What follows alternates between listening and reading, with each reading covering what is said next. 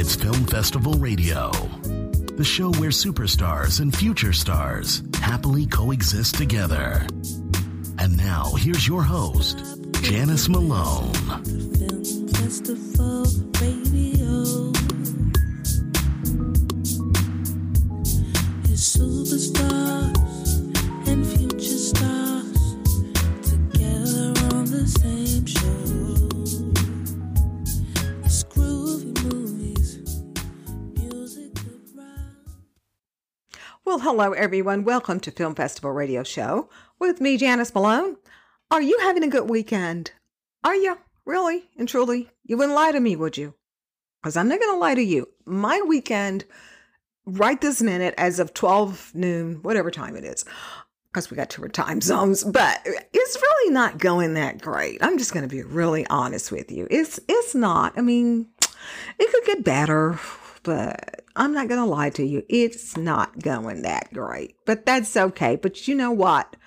I am about to start chatting with our guest. I'm going to have you guys online as backup. You're my backup. And I take it that you're going to be cheering me on so I can have a good 1 hour from now. It's always fun, though, chatting with our guests. Our guests are so much fun sometimes, but that's what we do around here.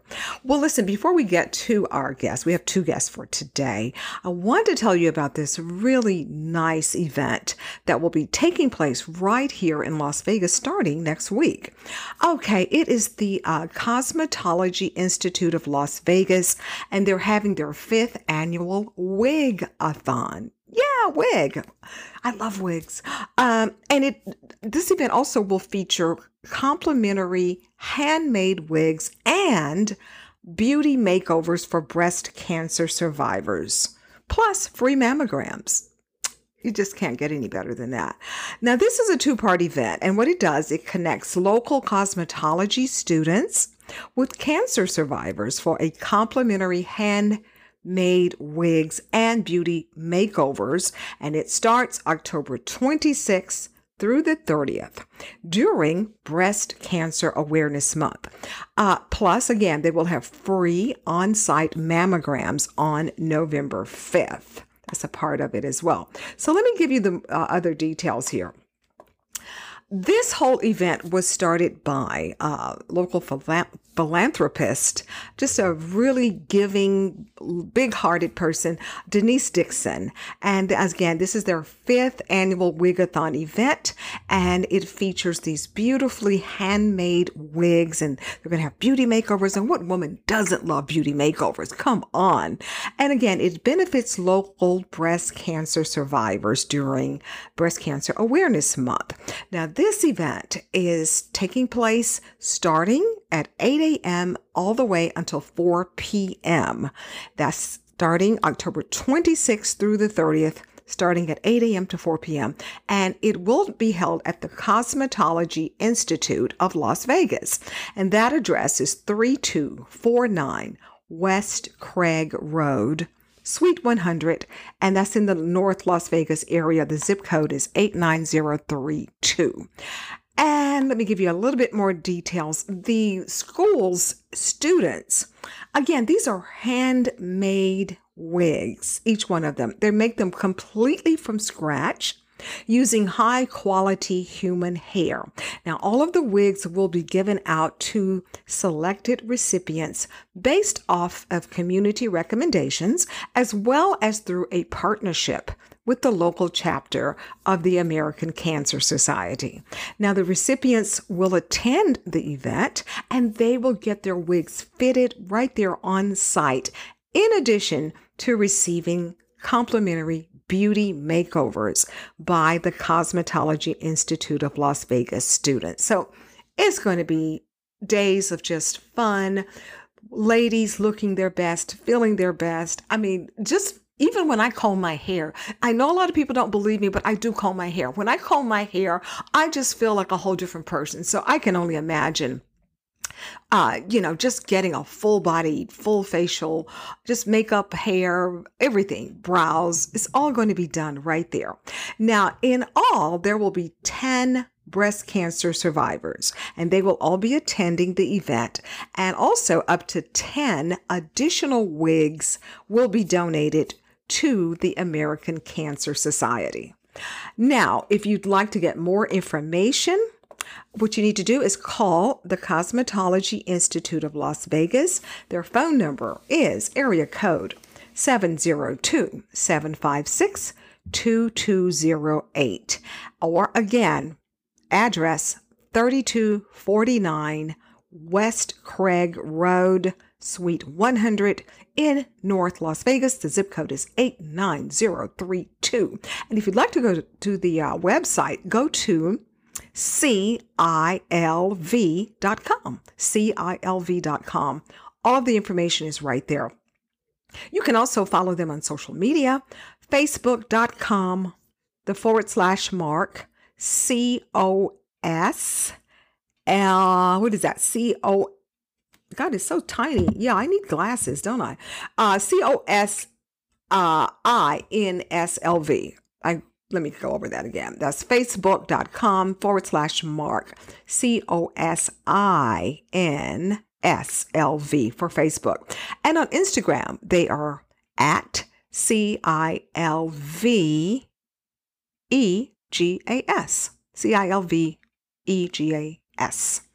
So I always say, when in doubt, give them a call. I've given you all the details. And if you want to email us, info@filmfestivalradio.com, we can just forward you all of this information. But again, you can find it all on their website as well. So we've taken care of our local business there. And when we come back, we will have our first guest. So stay tuned. We'll be right back. When it comes to being Layla, it's just me, myself, and I. It's just me, myself, and I. It's just me, myself, and I. It's just me, myself, and I. Okay, we are back with our first guest for today's show here. Well, let me tell you this. For those of you out there who maybe you're in college, or maybe you've thought about, wow, I would just love to know what it's like. I'd love to work in entertainment, PR, public relations, or social media, entertainment, social media, or any of that. Well, you might want to think twice about it. I mean, believe me, there's a lot of good days, but they're in today's media, in today's public relations, particularly in entertainment. It's a whole different ball game from when back when I started, and a lot of people out there who work in PR, especially corporate PR, they can tell you this. Today's PR and entertainment, and whether it's film, television, radio, social media, oh my, the chess game is crazy. No, it's definitely not checkers. In fact, I wonder sometimes if it's even chess. And what I'm saying is that this brings me to our guest. Our guest has a brand new book. His name is Jeremy Murphy. And Jeremy is not only an author, but he owns his own boutique public relations firm in the New York City area. The name of it is 360 Bespoke. Very well respected a PR agency in the New York area. And prior to launching his own business, he was vice president of communications at CBS, where he worked for 14 years. So Jeremy really knows his PR, corporate, all of it. ABC's 1, 2, 3s. He knows it. And so what his book, let me give you the title of his book. This book is hilarious. I can't, it's a 4-letter word. So, F off, Chloe, surviving the OMGs and the FMLs in your media career. Yes, that is the title. So if you work in media, a veteran in it like Jeremy and I are, or maybe you're just starting out, this is a book that you really need to read, because I mean, he's written it in a kind of nice, nasty, kind of snarky way. It's very well done. It's very funny, but everything Jeremy is saying is true about today's media. So I mean, the book is kind of like his love-hate relationship with the profession, his amusements about it, kind of his scorn sometimes, and it's the same grievances that I have and so many of my friends who work in it. And he's just done a really good job at chronicling it and putting it all in a nice big box of a book with a bow on it. Example.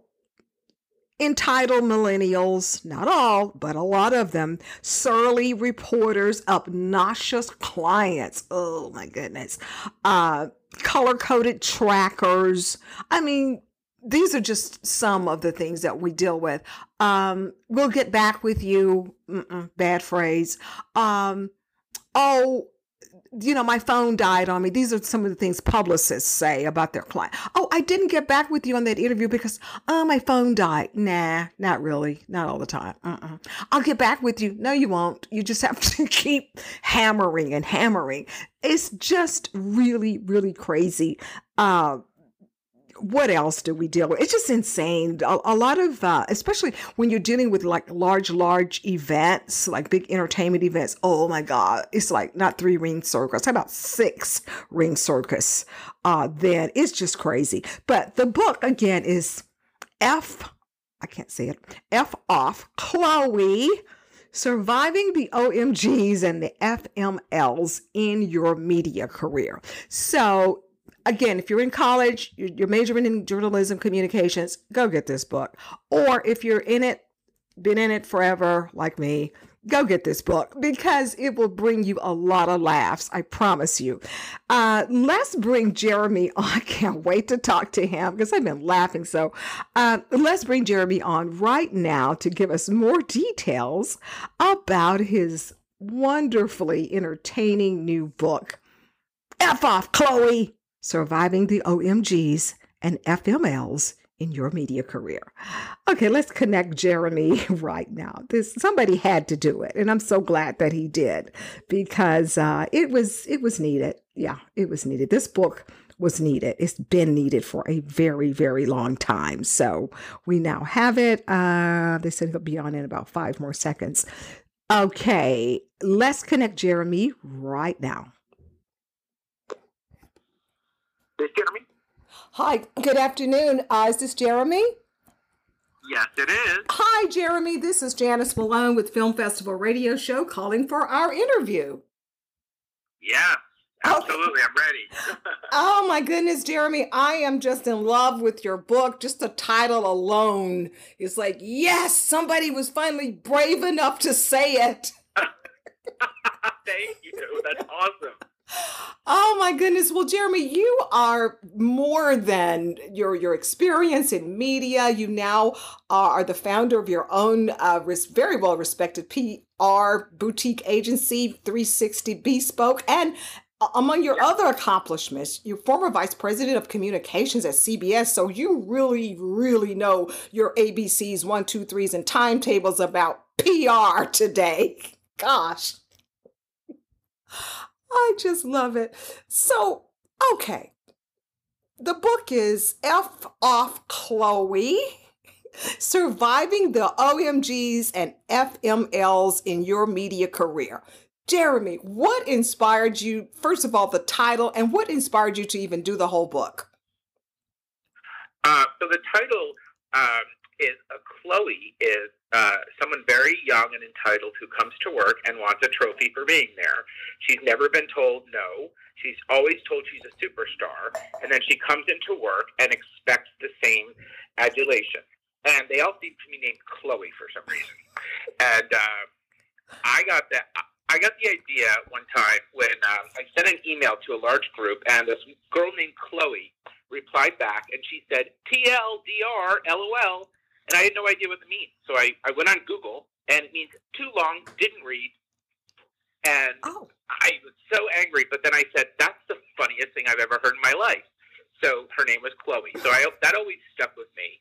And when I started writing the book, I'm like, okay, I got to take a dig at Chloe. So that's where it came from. You know, yes, your initial description, that sounds like half of my friends' kids who just got out of college Yep. entitled. Oh my God, I'm so glad it's not just me who can see this. No, we're all suffering. We're suffering.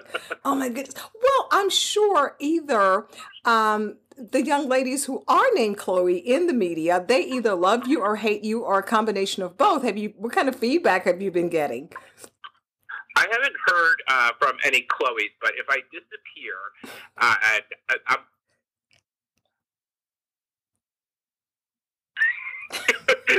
first call to the police. Oh, goodness. Okay. We will remember that. So I go missing, you know who to call. we'll know. Chloe number 1, Chloe number 15. You just keep Yeah, exactly. Well, Jeremy, Exactly. when did you first notice that Houston, which is my original hometown, Houston, we have a problem here. When did you first pick up on this? You know, when I was at CBS, I was very fortunate to be of a certain rank that, I didn't really work with any of Chloe's. And then when I started my company, they're everywhere. They seem to breed. And every day there's another Chloe who has no idea what they're talking about and sends emails in text language as if I understand this. And they're just indifferent to work, but they want your job. Yes. So definitely in the last 3 years, I've noticed that the Chloe population continues to grow and threaten us. I love how you say they just continue to grow and sprout and breed. Oh, absolutely. It's uncontrollable. It's like, it's like an alien invasion. It is. I'm like, oh God, I just think we have a kindred spirit. It's not just me anymore. Yes, yes. Well, the other thing they do is, they can't, they can't form a sentence, but they love their Google Docs, Spread Doc, Dropbox, Slam Boom, shared drivers, folders, Slack. They love all this stuff, and it's like I want to tear my hair out. If someone invites me to another Google Doc, I'm gonna just decline because I'm not interested. Again, same here. The Yep. best I can do is just roll my eyes and then, behind my back, I give them both middle fingers, but that's just me. Yep. That's just me. But Jeremy, your website for the book is f-offchloe.com. Yeah. And I love you at the website, you have created a list, and it's a great one. Basic truths about media/PR. This list is so priceless. Okay, let's talk about one of them no one is ever getting back to us. How prevalent is that for you? Oh, you know what? I hate that. It's we'll get back to you, or let's keep the conversation going. No conversation. You're obviously not interested. We'll keep your resume on file. No, you won't. I mean, let's just be honest. Like, this is all, a polite way of saying, F you, we're not interested. So why don't they just say it? Yes, why not? Is there like a secret code, bylaws that we don't know about that makes them tell this lie, or what? Exactly. I mean, maybe next time, that means never. Drink soon. That's not soon. Don't hold your breath. So I wanted to start off the book with some basic truths. Let's just lay a foundation and pop some balloons and let people know this is serious. This is serious business. Even though it's it's a snotty humor book. But it is so. But I wanted to pop some balloons and all right, before you start, let's just get some things set. Let's agree on some certain truths. And this list is priceless. What if this one? Thank you for this one. Not everyone has a talent. Yes, thank you, Jeremy. Bless you. Oh my God! You know what? That is one of my. I can't stand it. You know what? And it's not PC to say, but talent is not. You can't teach talent. Okay, you're either born with it or not. It's like trying to teach someone to be tall. You can't do it. No.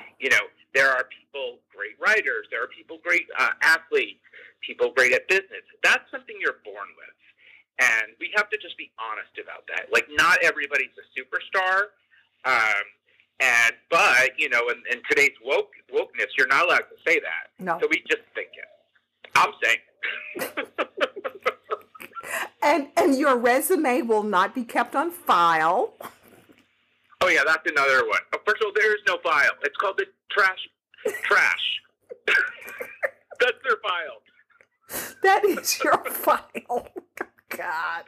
I mean, I encourage everybody to please go look at this list. It's too, I mean, we would be here all day because it's so funny, but true. That's the scary part, because everything you've listed is true. Oh. Yep. You know, I just wanted to just get it all on the table, because if you don't laugh at this and see it, you shouldn't read the book. You really should. Because this is the appetizer for the main course. It is. And your book is humorously sarcastic, but again, so especially if you work in media or PR anytime, you know this stuff because we deal with it daily. Oh my goodness. Absolutely. You know, I think the book is, I call it like a third round of drinks for media veterans, because, yes, you know, I tried to capture what everybody's thinking and feeling. I wanted to put into words, but advocating about media consolidation, I'm just being a smartass and making jokes. I see a quote here, comment. You said that your psychiatrist finds this book deeply concerning.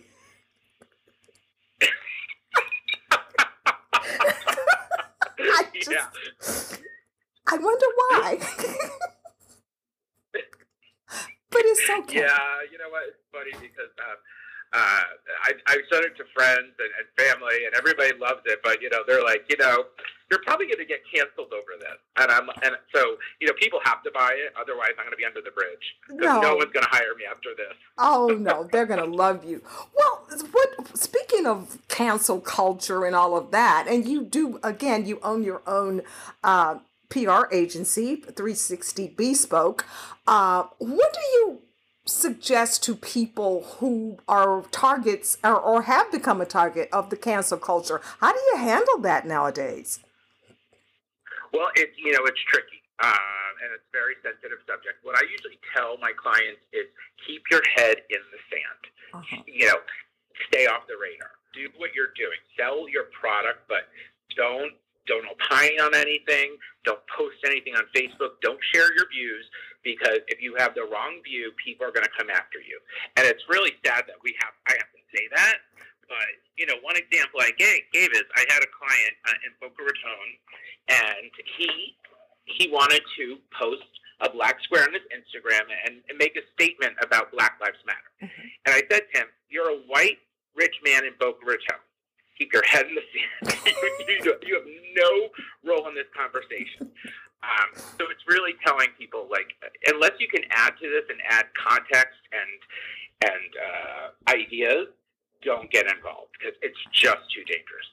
Well, now, to further speak of controversy, Netflix and Dave Chappelle, are they handling this properly, or what do you think about that? I think Netflix is handling it properly, because, you know, Netflix needs artists. They need creative people to create content for them to sell, right?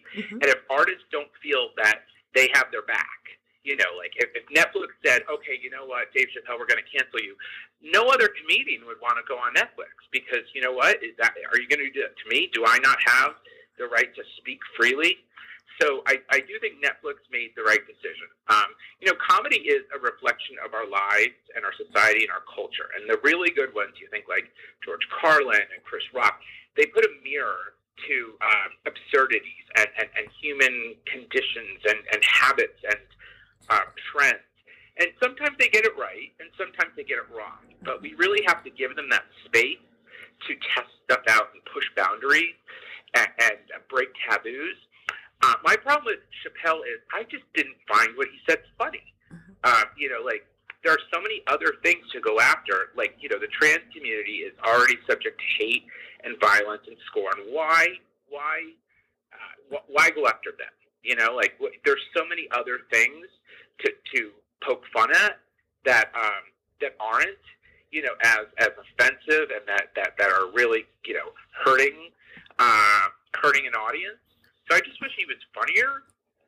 But I think he absolutely should have the right to speak, and I think Netflix really made a bold decision, and I think it's going to be embraced by the creative community.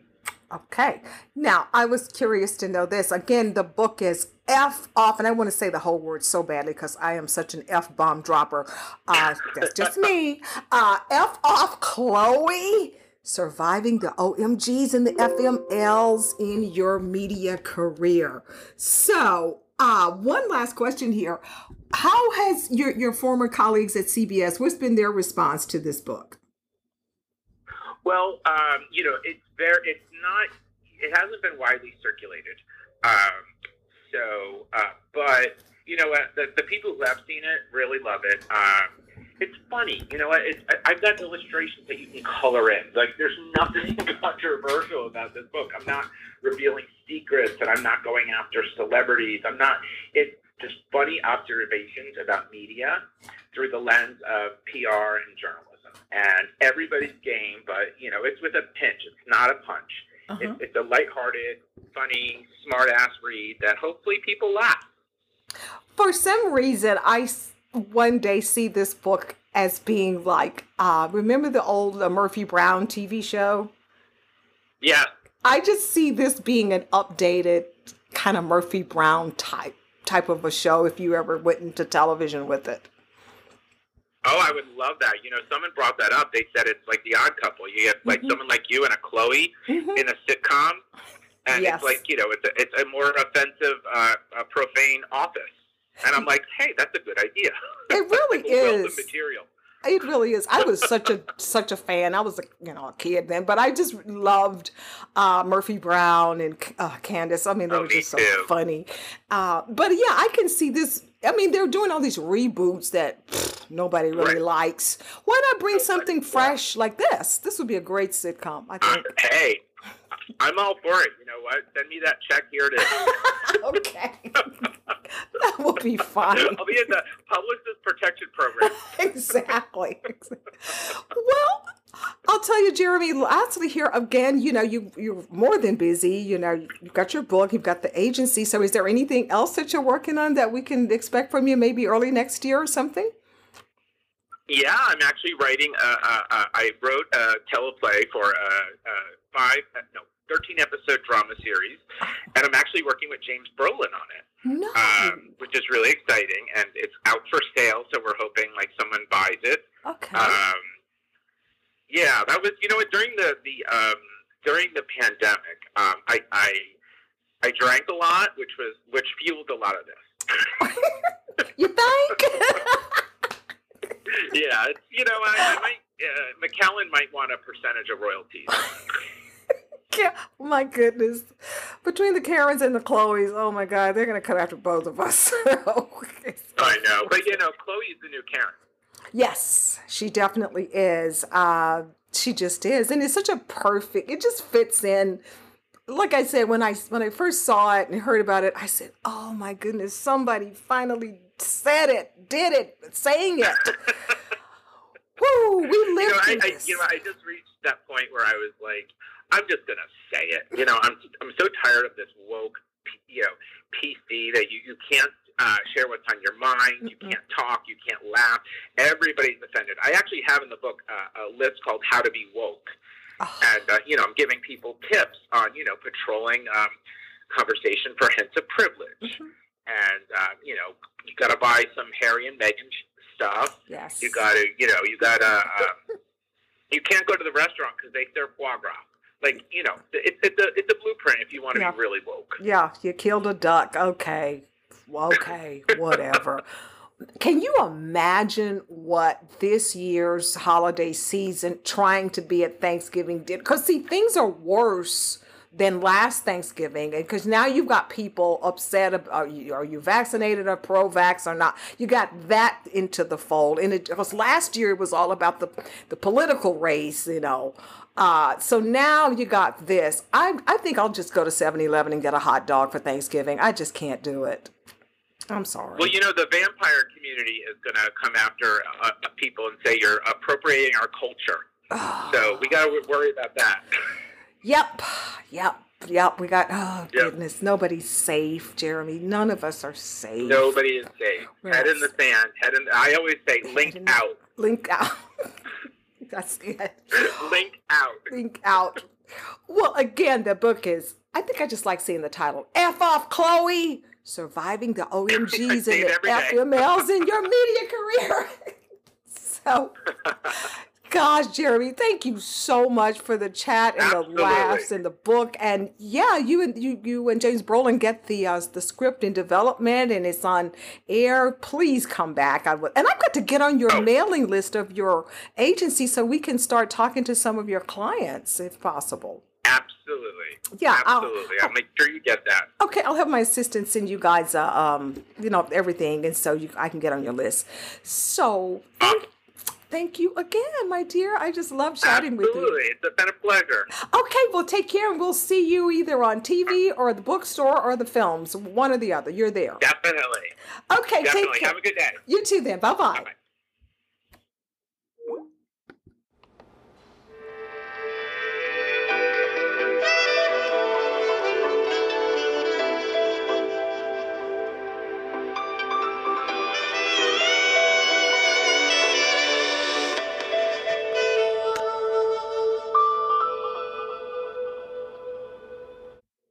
Okay, we are back with our final guest for this weekend's Film Festival radio show. And I will tell you something about our guest and his film project. Well, there is a new documentary that was released just a few weeks ago. It is titled For Love, and it is narrated by best-selling, award-winning Canadian singer-songwriter Shania Twain. Oh, she's like one of my favorite performers. Now, the topic of this documentary, it focuses on the extremely high number of Indigenous children in the Canadian foster care system. And now, as we all know, Shania is a longtime advocate for children's rights through her Shania Kids Can Foundation, which she's had for many, many years. And also earlier this year, as the whole world knows, the tragic discovery of the remains of 215 children in Canada that was discovered on the grounds of a former school where a lot of these children were attending back in, I don't remember the exact year, but it was discovered in the area of British Columbia. And of course, that put that whole tragic topic in the international spotlight.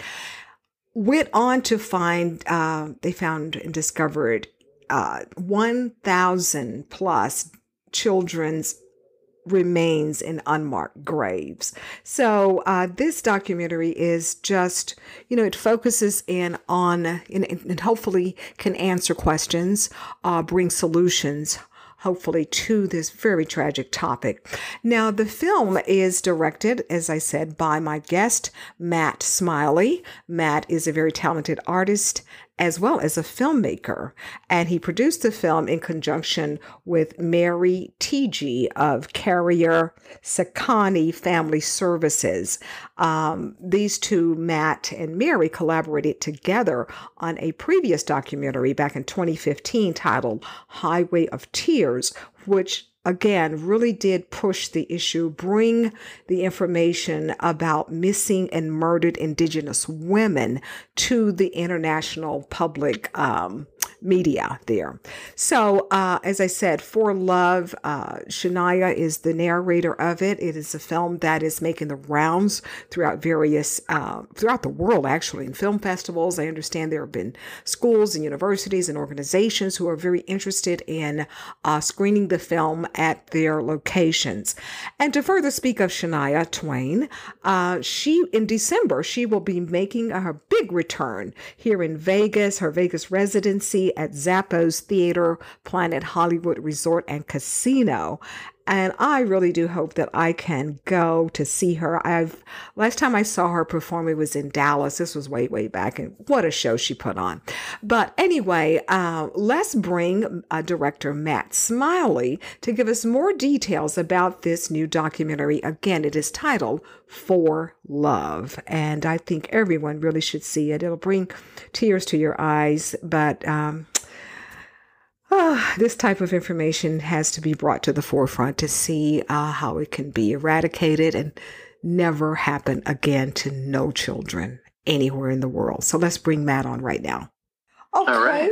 All right, everybody. We are talking to Matt Smiley, who is the director of this amazing new documentary that I've been talking about for a few weeks here now. And so now, so Matt, first of all, welcome to the show, and tell us all about this documentary and how it is connected to the superstar Shania Twain.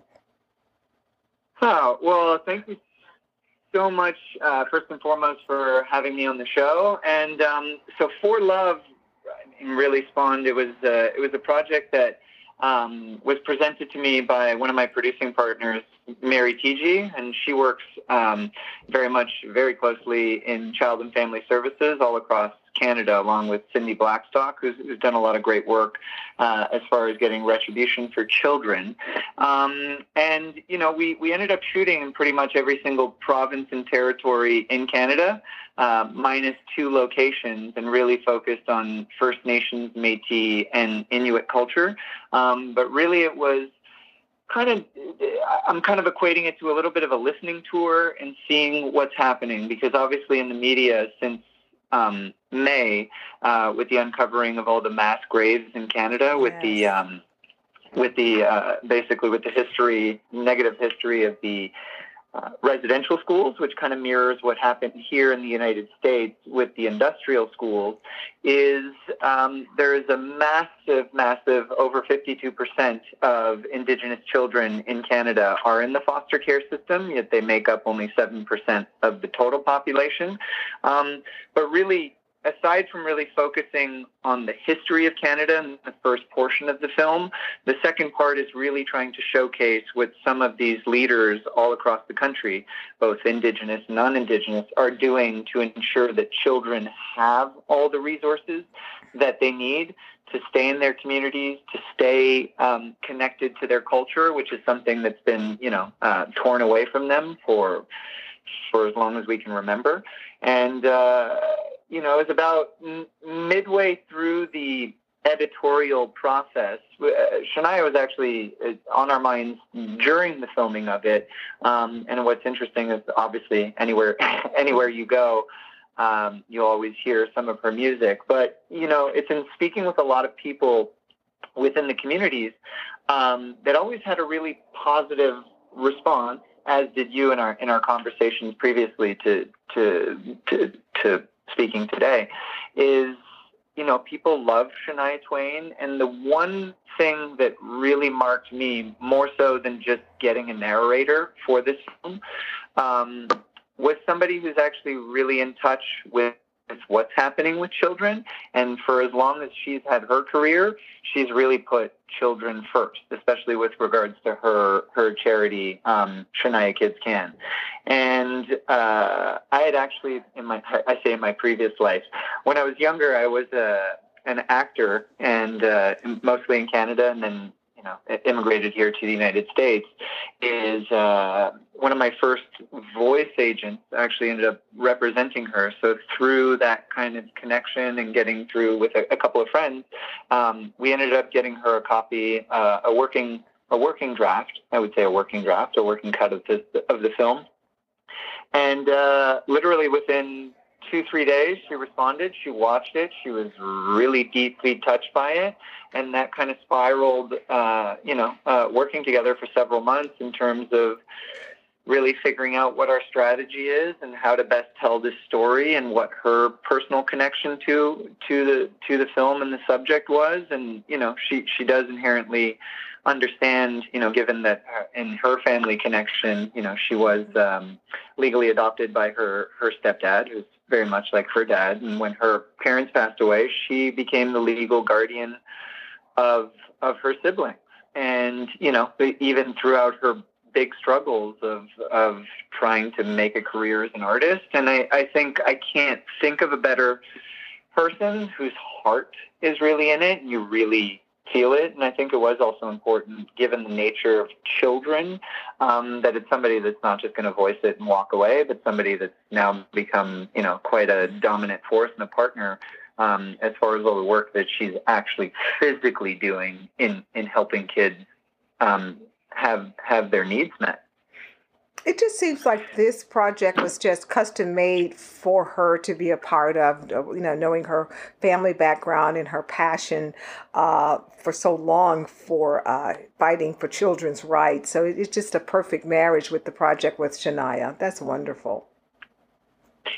Yeah, I really do think, I know in our previous film, we had a different type of narration relationship, but with Shania, it really is, it's somebody whose heart and whose passion is in there, and you can't, that's something that can't really be fabricated, and it really does help. I can just see we had our first special screening on September 30th to commemorate the first Truth and Reconciliation National Day in Canada, which is the first time that that's been recognized. And, and the partnerships that she's also done recently as far as making sure that kids have everything that they need in school.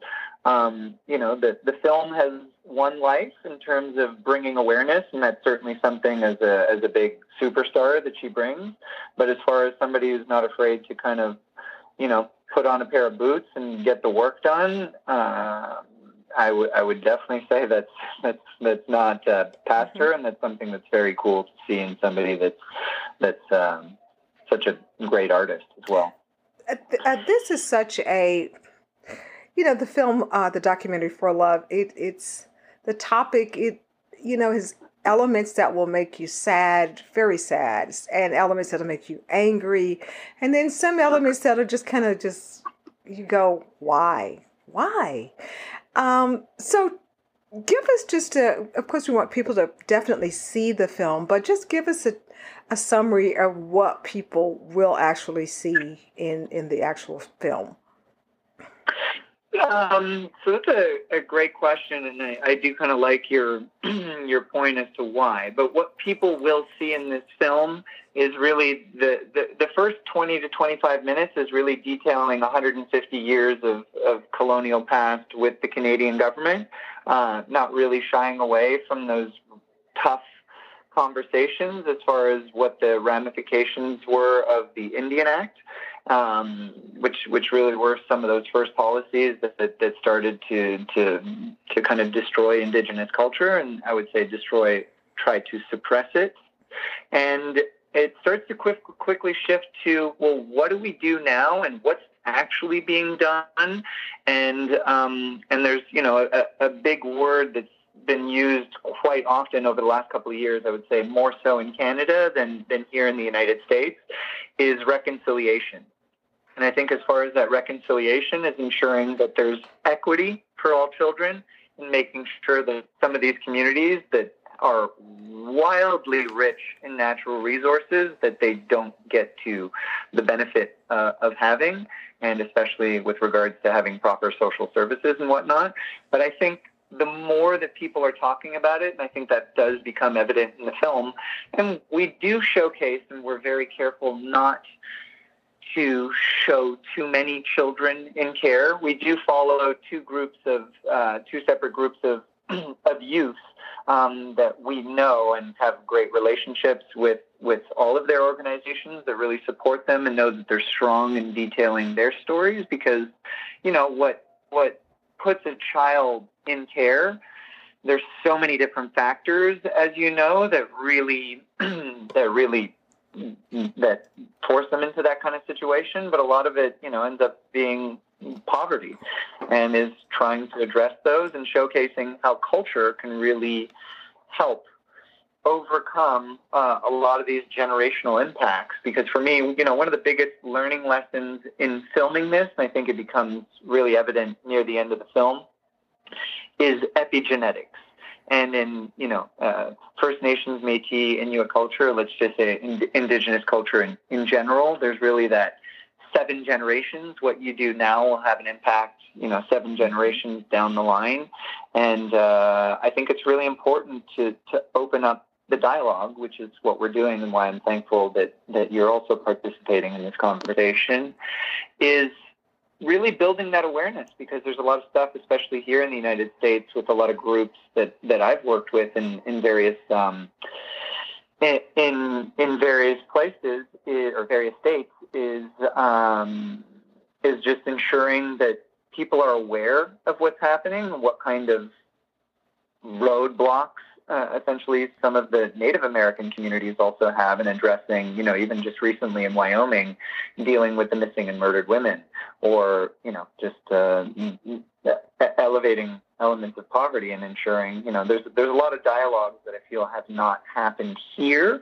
And I think now with Deb Holland really pushing forward and doing a full investigation of what happened with these industrial schools, that I think a lot of that is going to uncover some really unpleasant conversations, but hopefully in the end, some understanding of where people are coming from. And then hopefully with that understanding is how can people work together to make changes. And that's, kind of the basis of my first documentary film, was trying to take a subject and not necessarily trying to uncover a whodunit kind of murder mystery, but like, what can we do in actionable steps to make change? And I do see that already working with this film, even though now we took a little break, but are really going to start with a lot of screenings November into December, is opening up that dialogue. And I think it's a really, really important one to have, not just in Canada, but all across North America, really. Was there any hesitation or apprehension during the making and the filming of the film from some of the Indigenous people or organizations, trust factors, anything like that? As far as in the making of it, the doors were wide open. I was personally apprehensive to jump on board in the beginning, and it was Mary, my producing partner, and we had worked together on Highway of Tears before, which was successful, and we had a good run on Netflix. And now, as I'm not Indigenous, but one thing that Mary has always said is that I've always been there and I've always listened, and I'm there, obviously caring. The doors were pretty wide open. I think it was because I have been a part of various communities and many families that I've met over the years when I was touring with Highway of Tears became kind of extended family members for me. So it does become deeply personal. I must say that as we were nearing the end, and even with, Shania on board and whatnot, as far as decision makers on film festivals and things that don't necessarily understand the full dynamics behind a project, and what that means, is I think there were a few roadblocks, but now since we did our special screening on September, a lot of very powerful, Indigenous leaders really stand behind the film, and we're quite moved by it. But I do feel like kind of the brakes are off now. And for me, the most beautiful part of it, especially in sharing it with some of the youth that did manage to fly into Vancouver to present the film with us, is it's something that I can kind of start to walk away from and let them really run with it. And part of our filming process too is we got cameras and things, and we started, donating to youth groups so they can really tell their stories too. And I think it's really exciting.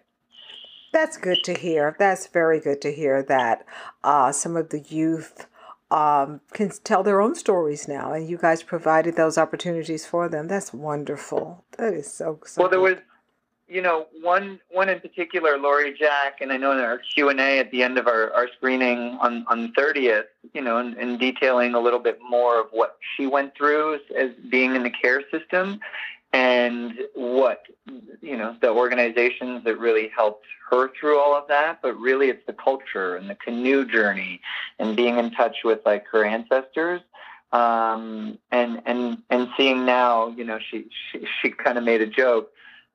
Obviously, we had masks in the audience, but we had special masks made out of the poster. And she was like, I would have never imagined, 10 years ago in the trauma that she was essentially living, that she would, be sitting in a room filled with 300 people, all with her her face basically on their mask and in posters everywhere, that she felt quite empowered. And, to me, that we're already winning in that regard of absolutely. Of building a strong generation. Now, I know you mentioned that for November, December, obviously there will be screenings at other upcoming film festivals. So is there a particular website or social media handles that people can go and get details for the film? Yeah, so people can get details at www.forlovefilm.com. And on the website, we're actually opening the second half of it now. We had tried to keep everything kind of under wraps for a little bit, but we're going to have like a full list of all the screenings that are going to be available as far as film festivals. And there's so many organizations. It's unbelievable, like the response that we've now received, especially with write-ups in Us Weekly that do have a pretty heavy readership, that there's a lot of interest from a lot of, even non-Indigenous groups, but, housing groups and organizations that really want to screen it in schools and universities.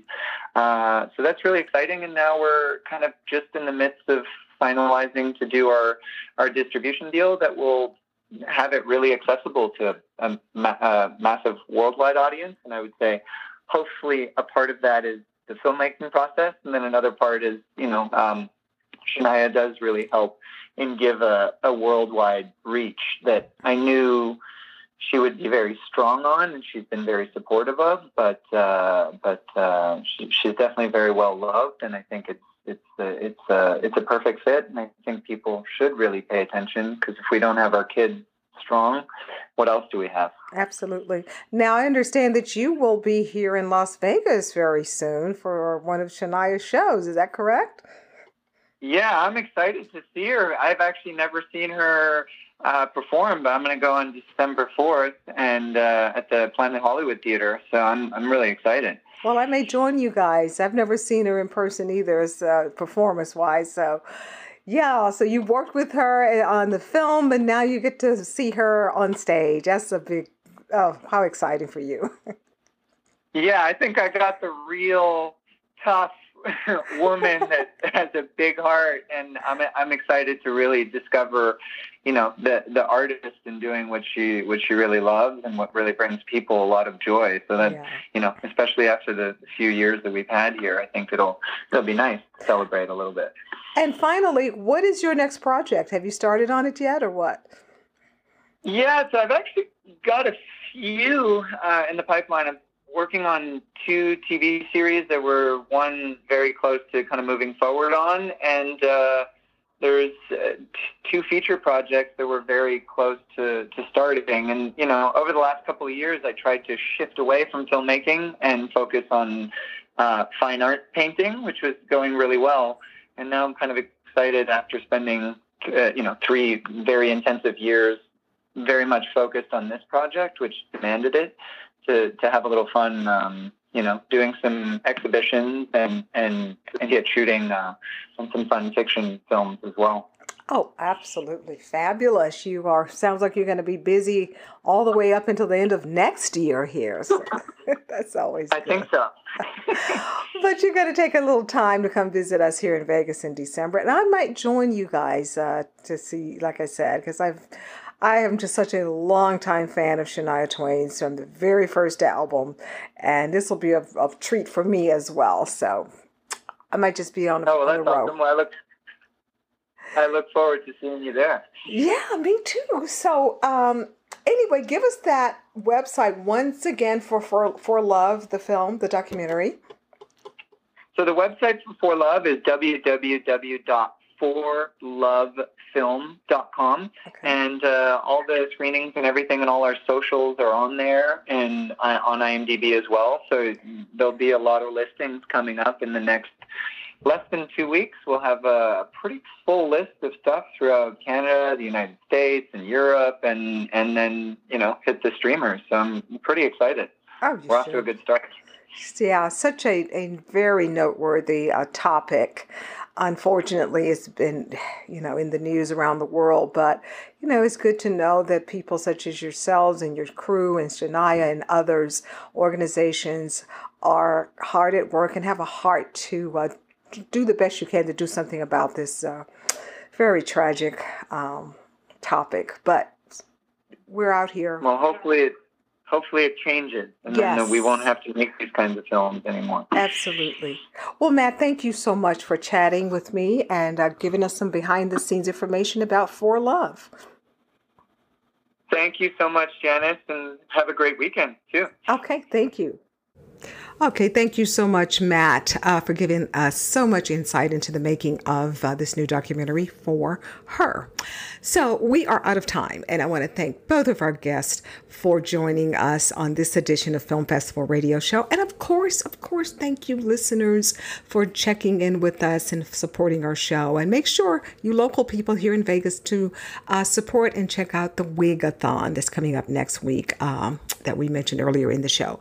So have a great rest of the weekend and next week, and we'll see you on the next edition of Film Festival Radio Show. Take care. Bye-bye.